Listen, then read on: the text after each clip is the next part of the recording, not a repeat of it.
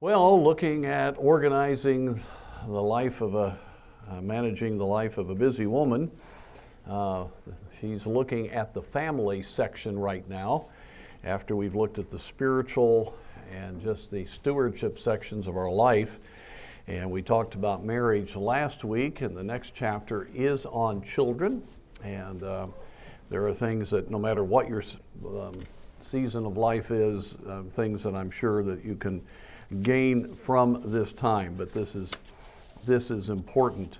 For those of you that have children in the home still, they do complicate your schedule.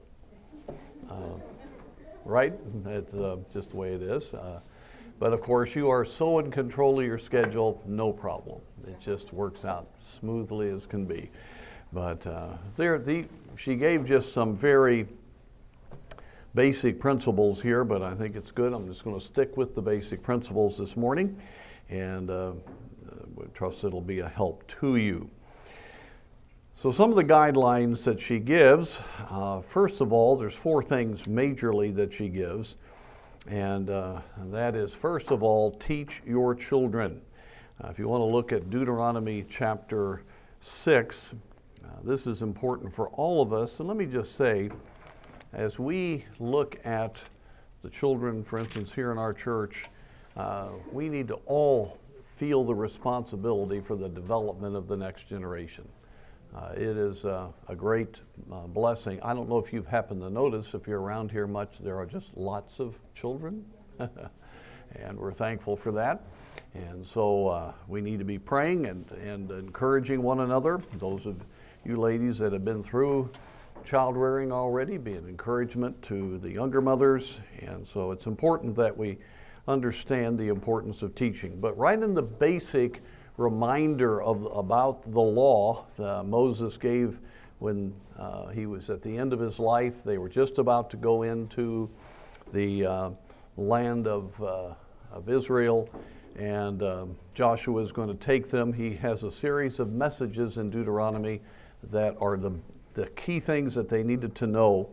And we read in verse 6 of chapter 6, "And these words which I command thee this day shall be in thine heart, and thou shalt teach them diligently unto thy children, and shalt talk of them when thou sittest in thine house, and when thou walkest by the way, and when thou liest down, and when thou risest up."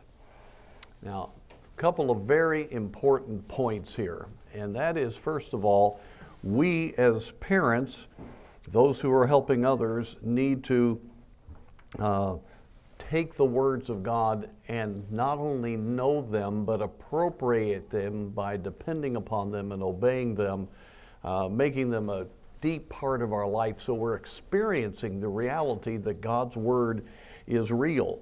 You cannot give that which you do not have. And one of the things we try to teach the older young people here and the college students is the fact that you are learning not primarily for yourself, but for others. And when you think of learning to be able to give it, you will learn it much better. I suppose that's one of the greatest joys that I have as a pastor is that I'm having to think all the time about how am I going to give what I just learned. And thinking that way makes me learn it a whole lot better. It's not that pastors are all that much more studied than everybody else, but we have to give it. And so we have to think about giving it, and then we give it so we remember it more, which is a great blessing. And but that's what happens to anybody that's discipling or working with children. The more you give, the more you will take in what God is giving to you. So every experience, I mentioned this a couple of weeks ago, every experience you have, everything you learn, keep thinking about who you can bless with that. And especially those of you mothers, and of course, listen, your children can be adults and have their own families, but you're still giving them things that you're learning. So every experience you have, jot it down. Every time God speaks to you, every time a truth becomes real to you, be thinking of getting that across to your children, your family, to those with whom you are working. And so, and it says, teach them diligently. This needs to be something that is very much on our hearts, speaking of the words that God has given, and they need to be talked about in your home, when you're walking by the way, when you're in your car. I added that in here. When thou liest down and when thou risest up. I mean, anywhere and everywhere. You know, one good question that we all can ask ourselves, what is the atmosphere of our home, and is it word-centered? Now, not pious, okay, just real. You know, you can just, man, you can force yourself to say spiritual things, and it's better not to say them. Forget that stuff. It needs to flow out of reality. It needs to flow out of your experience. It needs to flow out of your walk with God, and you just want to talk about it. It should be normal at the table. It should be normal when you're just in the car and having fun talking about other things, but you should be able to slide right into spiritual truth and it not be awkward. That ought to just be a key part of your life. And your children, they need to have, you know, where do they get their worldview from? From some great classroom? No, they get their worldview from you having a worldview that's biblical all the time. For instance, talking about the horrific hurricane in Florida, are there worldview implications with that? The fragility of man. You know, no one expected that the surge at Fort Myers would be what it was. It was incredible, and it was at high tide to top it off. And literally just destroyed Sanibel Island and all of Fort Myers Beach. And my dad used to live close by there, and I'm pretty sure his house that he lived in then is gone. And so how tentative life is, how powerful God is. Imagine what the tribulation will be like when the sun and moon move and the climate changes. It's a fearful thing. Do you realize just talking about the hurricane can just bring all kinds of biblical perspectives that can help your children see things from a biblical worldview? And so I appreciate this. And so it's important that it just should be part of your normal life. And where would that start? Husband and wife need to be talking about spiritual things. If it's all just, what do we got to do today? What store are we going to go to? What are we going to do this week? And all that's important, of course. But there's just really not much spiritual exchange. Well, it's just not going to flow down into the children. So that's important. And the experiences that your children go through, it's good to, again, not be pious. You don't just give a platitude of a verse, but if there's something that really is applicable and they can learn something from it and they can discover something, or you're just walking along and you see something, those are lessons that are not forgotten. I've mentioned many times I'm so appreciative. My dad and our personalities were very different. He was I guess I was much more talkative. But he took me everywhere he went. I was in the car with him, and he was constantly answering questions, making observations, talking about life, and I'm just so thankful for that time. Train your children is the next one of the four. We often quote Proverbs 22:6, and train up a child in the way he should go, and when he is old, he will not depart from it.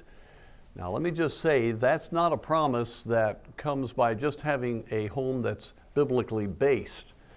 It is training, is hedging your children in and keeping them on the right road until they are making the choices to be on that road completely themselves and have the maturity and the spiritual power to do it. It's like keeping a little sapling straight. It's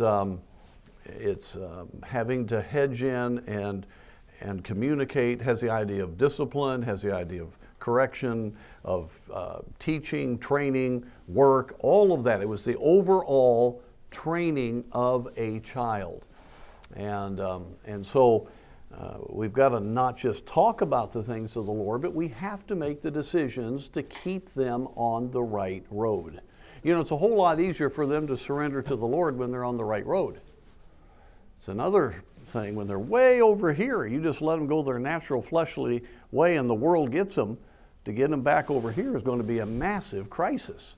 So you've got to be thinking, are they spiritually minded? Are they making the right decisions? Am I protecting them? It's not just hedging them in just by your regulations, it's by making the right decisions for what your family does. For instance, your home should be free of the world. One of the biggest problems, and I've read this on several occasions now, studies of the home, no wonder in Christian homes today why kids are heading off into the world. Well, the parents are letting the world right in. The entertainment's there, unfettered access to the YouTube, video games. Folks, video games go all over the place. You don't want your kids to go. I just heard some studies yesterday on this. All of the radical leftist teaching is filtering into the video games. And it is there along with all of the sensuality and everything else. And you don't see it on the front end of those games. But if they're connected to the internet, you're in trouble. By the way, your children don't. You know, generations made it without the internet to adulthood. I can look at ages here. Most of you did not have internet when you were children, right? You didn't even have a cell phone. Can you imagine? And you look like pretty balanced ladies. I mean, honestly, I think you did all right. And so, you know, well, my child has to have a phone. Well, they're not going to get a flip phone if you give them a phone. They want a smartphone. By the way, we were somehow okay without a phone. I'm always, when I get on technology, I get derailed every time. But I'd have to deal with it, with the damage. So that's why I'm hollering every time we get to this.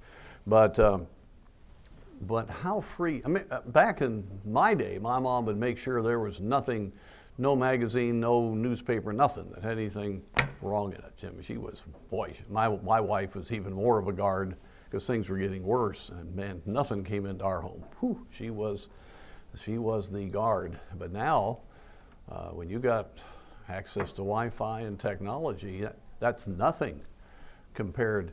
And I tell you, you just don't want to have to pick up the pieces of damage to a poor 12, 13, 14-year-old. And it's just, I mean, God can do it, but there's always things that have to be battled in their life. So training needs to be in the atmosphere. In other words, the choices you make on the matter of teaching your children to work, to have a heart for God, to make the Lord the first thing, the priorities of your life, being involved in ministry, loving to serve the Lord, having times, obviously, a family altar. Just all of those choices you make are how you train your children. Remember, your training is not just the times you sit down with them. You're training them 24/7. When you make them go to bed and how you make them go to bed.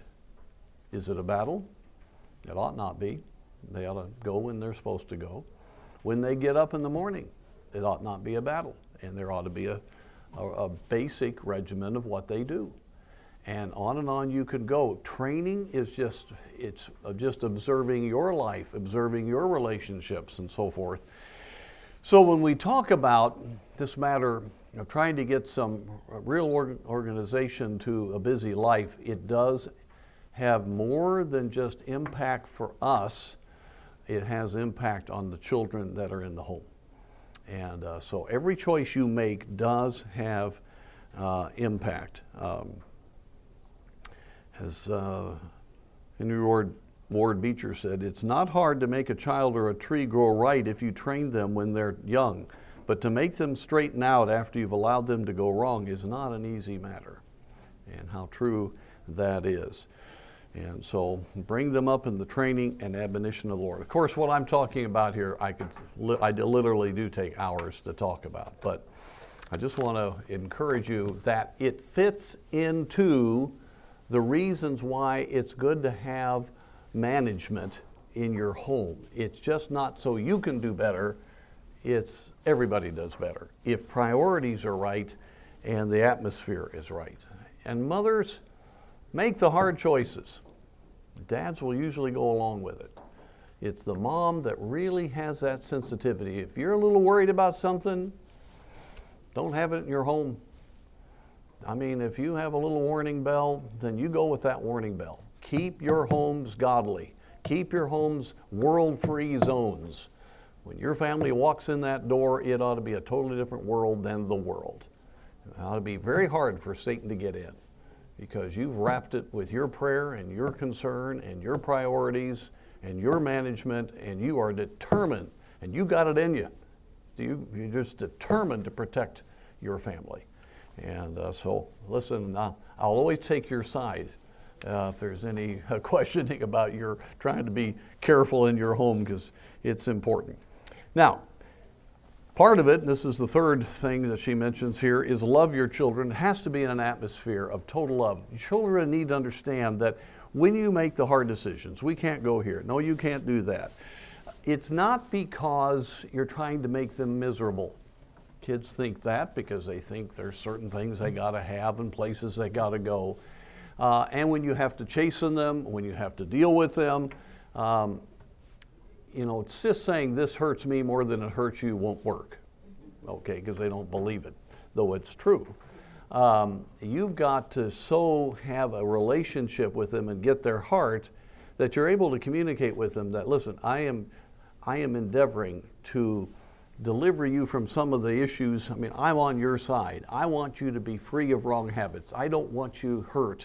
I want you to be fully able to do all God wants you to do, and I'm fighting for you. I love you, and I know God has His hand on you. I don't know how many times my mother would say that, and that is, and my dad would say it. I know God's going to use you. That's why we don't do these things, and just it's because we do care about you. And after a while, I really began to believe it. I could see it. I understood it. And of course, when they love you and they're focused on you, it makes a difference. So it's got to be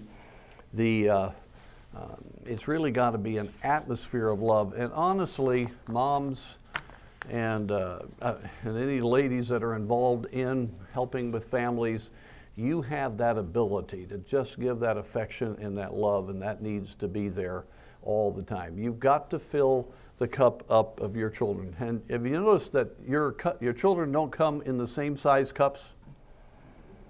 What I'm saying is, some kid just a little pat on the head and I love you, they're just great. Other kids, man, you got to pour in the love, and it's still only half full. They just got a deep, deep, deep well of a need. Well, fill it up, and keep working at it. It's interesting how different they are. You think you've learned a little bit about parenting, and then you have another child. And by the time I got my third one, I threw out the book I was going to write on child rearing, and it just sort of goes that way. But anyway, and then I like this next point: prize your children. They are a blessing from the Lord. And think about how Sarah wanted a child so badly, and then she finally got Isaac. You remember Hannah wanted children, and she got Samuel. Rebecca wanted children so badly that she pleaded with the Lord, that her husband pleaded with the Lord for his wife. And of course, she had the twins. Rachel wanted children so badly, she told her husband, "Give me children or else I die." And the Lord was gracious and gave her Joseph. Elizabeth wanted children so badly, she marveled and thanked the Lord when she conceived, saying, "He hath looked on me to take away my reproach." And we all feel that way. When you finally have a child, and for those that are unable to have them, that's a great grief. And yet, after we get them, do we ever get frustrated with them? Do you ever think, boy, they are bothers, they're sort of messing my life up a little bit here. Well, get over that in your thinking. You got to sort of step back and realize they are what you wanted. And they are a prize. Listen, there's no greater joy than if God graciously gives you children than to have them.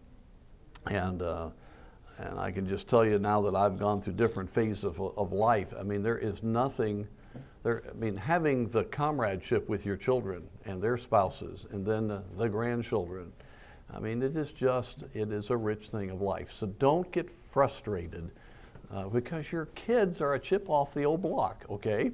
And so whatever you didn't get fixed, you got to fix it in them, all right? And so this is all part of the plan. But I've often said this, and this is important for wives with their husbands or vice versa, and it's important with children. How do you respond when you see your child and you haven't seen them for just a little bit? The look in your eye and your body movement and just the attitude you have makes all the difference. You need to just make the decision that every time your child shows up, instead of being frustrating, irritating, it's obvious to the child they're important to you. And I'm telling you, the world needs to stop. Now, your child can't be pestering. You've got to discipline them for that and work with them. They've got to understand that. But when the child comes, or by the way, when your husband comes, they need to feel very prized. And again, you all have, God made you to be very strong with relationships. And if you are Spirit-led, God can really help you with that. But if you're constantly pushing your child away and frustrated with them, well, what are they going to perceive about your attitude toward them? Even though they may have to be dealt with and worked with, still they need to know they are important. It is one of the most important things I can tell you. What kind of look do you have in the eye? What kind of demeanor do you have when your child comes up? You just need to show excitement every time, if at all possible, when you haven't seen them for a little bit. It really is important to do that. I'm having to work on that myself because my son Wayne doesn't get to be around to people a lot. So when Dad comes home, I had to deal with myself again yesterday. I had my plans when I get home, and I've been under many things in the ministry, and then I realize I need to be excited. So I'm still in it. So I'm speaking to you from the experience of it is vital. A person's sense of who they are and how important they are comes from the attitude. And by the way, that goes with fellow believers when they come to church. How you respond to people at your Bible study. How you respond to little children when they come up and want to show you something, not your own children. Or do you stop and get excited? Sometimes I just can't get down the hallway in time to get to church sometimes because it's so cute. Little kids will say, I want to tell Pastor this, and I can't say, I got to get to the service, I mean, this is important, and we have to make ourselves do it, but that's one of the joys of, we're one big family, and we ought to have that kind of attitude. All right, we need to move on here. So, some keys here. Those were the four major points that you got across there. But keys for effective mothering. The first part of the book was on your life to the Lord. And folks, remember, when you sow to the flesh, you will of the flesh reap corruption. Fleshly mothering, that means you got to spend time with the Lord. I don't care what's going on. You got to have that connection. You got to have that dependence. It's God that will give you the grace. And some days are just very, very high intense, anxiety-filled days, right? Nothing quite goes right.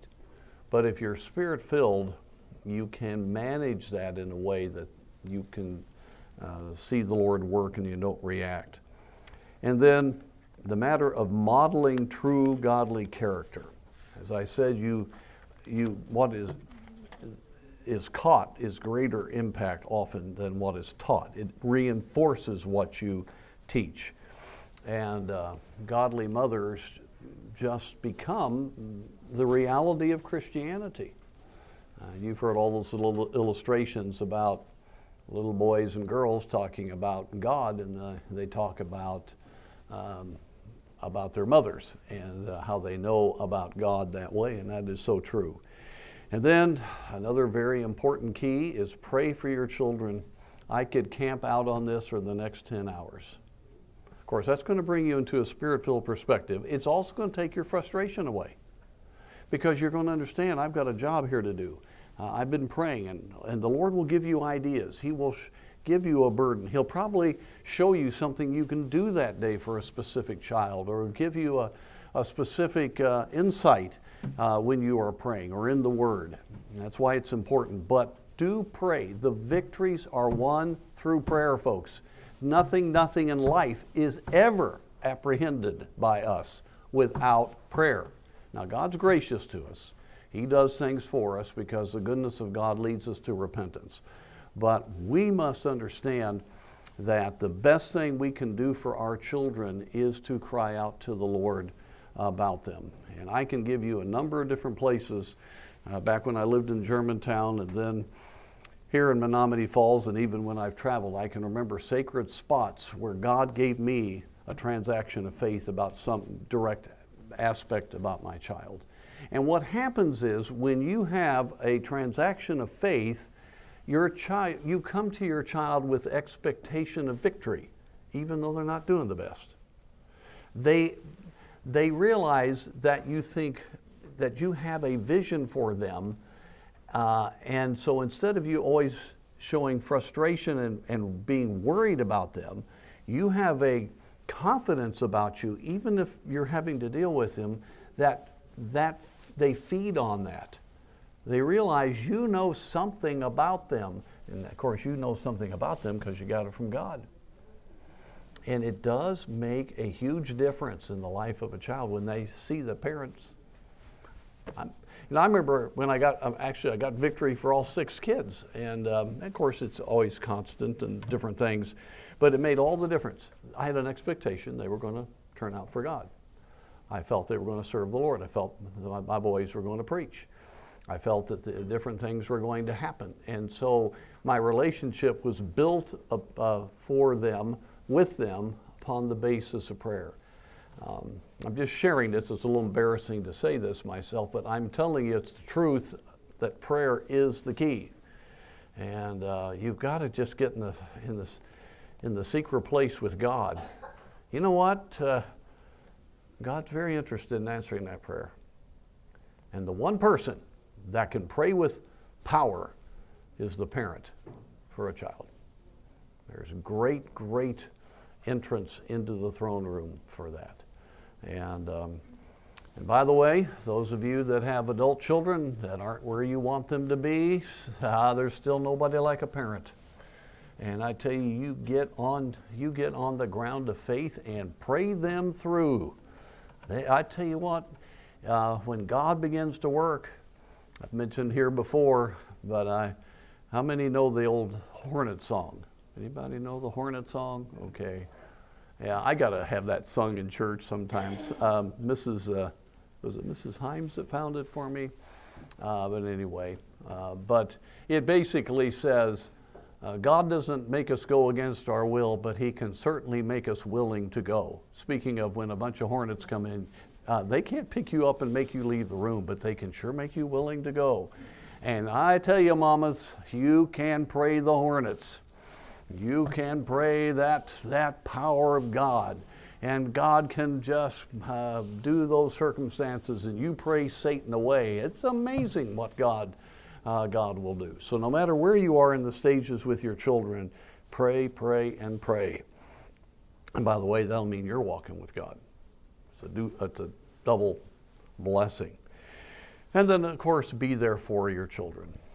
I spoke of having the right kind of attitude when they show up, but you just need to spend time with them, and when it's important time. Listen, there's going to be many key times when everything else drops and you got to talk to your child, or you got to go be there, or something's really important to them. Parenting is not convenient. I'm sure you found that out. It just doesn't fit into a personal schedule very well. And but some of the best times I've ever spent are the most inconvenient. I've had to break really important engagements at key times because I knew I needed to spend time with a child. I was late to a service by quite a bit. I got there in time to preach, But it was just a discipline time, and my child would not break. Whew.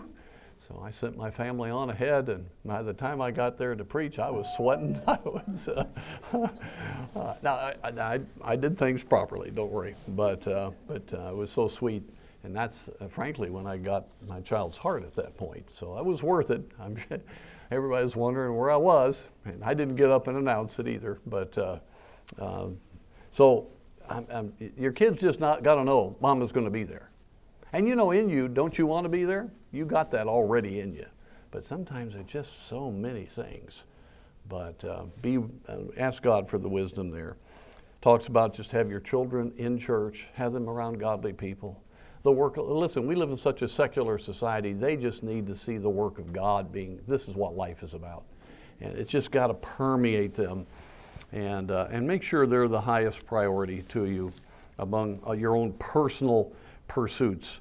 Very important. And then discipline, I've already talked about that. And be the encourager. And then the final thought there is your own marriage. I've often said the number one child-rearing principle is a good marriage. That solidity, that security, that communication, that love. And honestly, many times the wife has to be the one, as Titus chapter 2 says, to love your husbands. That's not the word agape. That's the word phileo, highest of noble affection. And you've got that ability. And that affection and that love in the home really often has to be initiated by mom and initiated to a husband. And so it means a lot to the kids. I'm sure you've had the experience. I never could kiss and hug my wife without when my kids were little, 2 or 3, all of a sudden they're on me, you know. You have to be private because, they're all there. Everybody's hugging. We have a big hugging thing. So I figure whenever I do that, I'm going to get the family and all they are there. Now, that doesn't happen to a 12-year-old. They're a little, you know. But, well, it depends which 12-year-old you had. Can you guess which one of my 12-year-old would still come and hug? Which one was it? Stephen was pretty good, but Daniel, he was Mr. Hug-a-Bunch. I'm telling you, he didn't care at 18. He didn't care when he would just come in the hallway and go and kiss and hug his mama. He didn't care what his peers thought. Stephen was pretty close. He was pretty close, but anyway. So, well, I'm out of time, so lots of stuff we went through quickly there. You can discuss that now.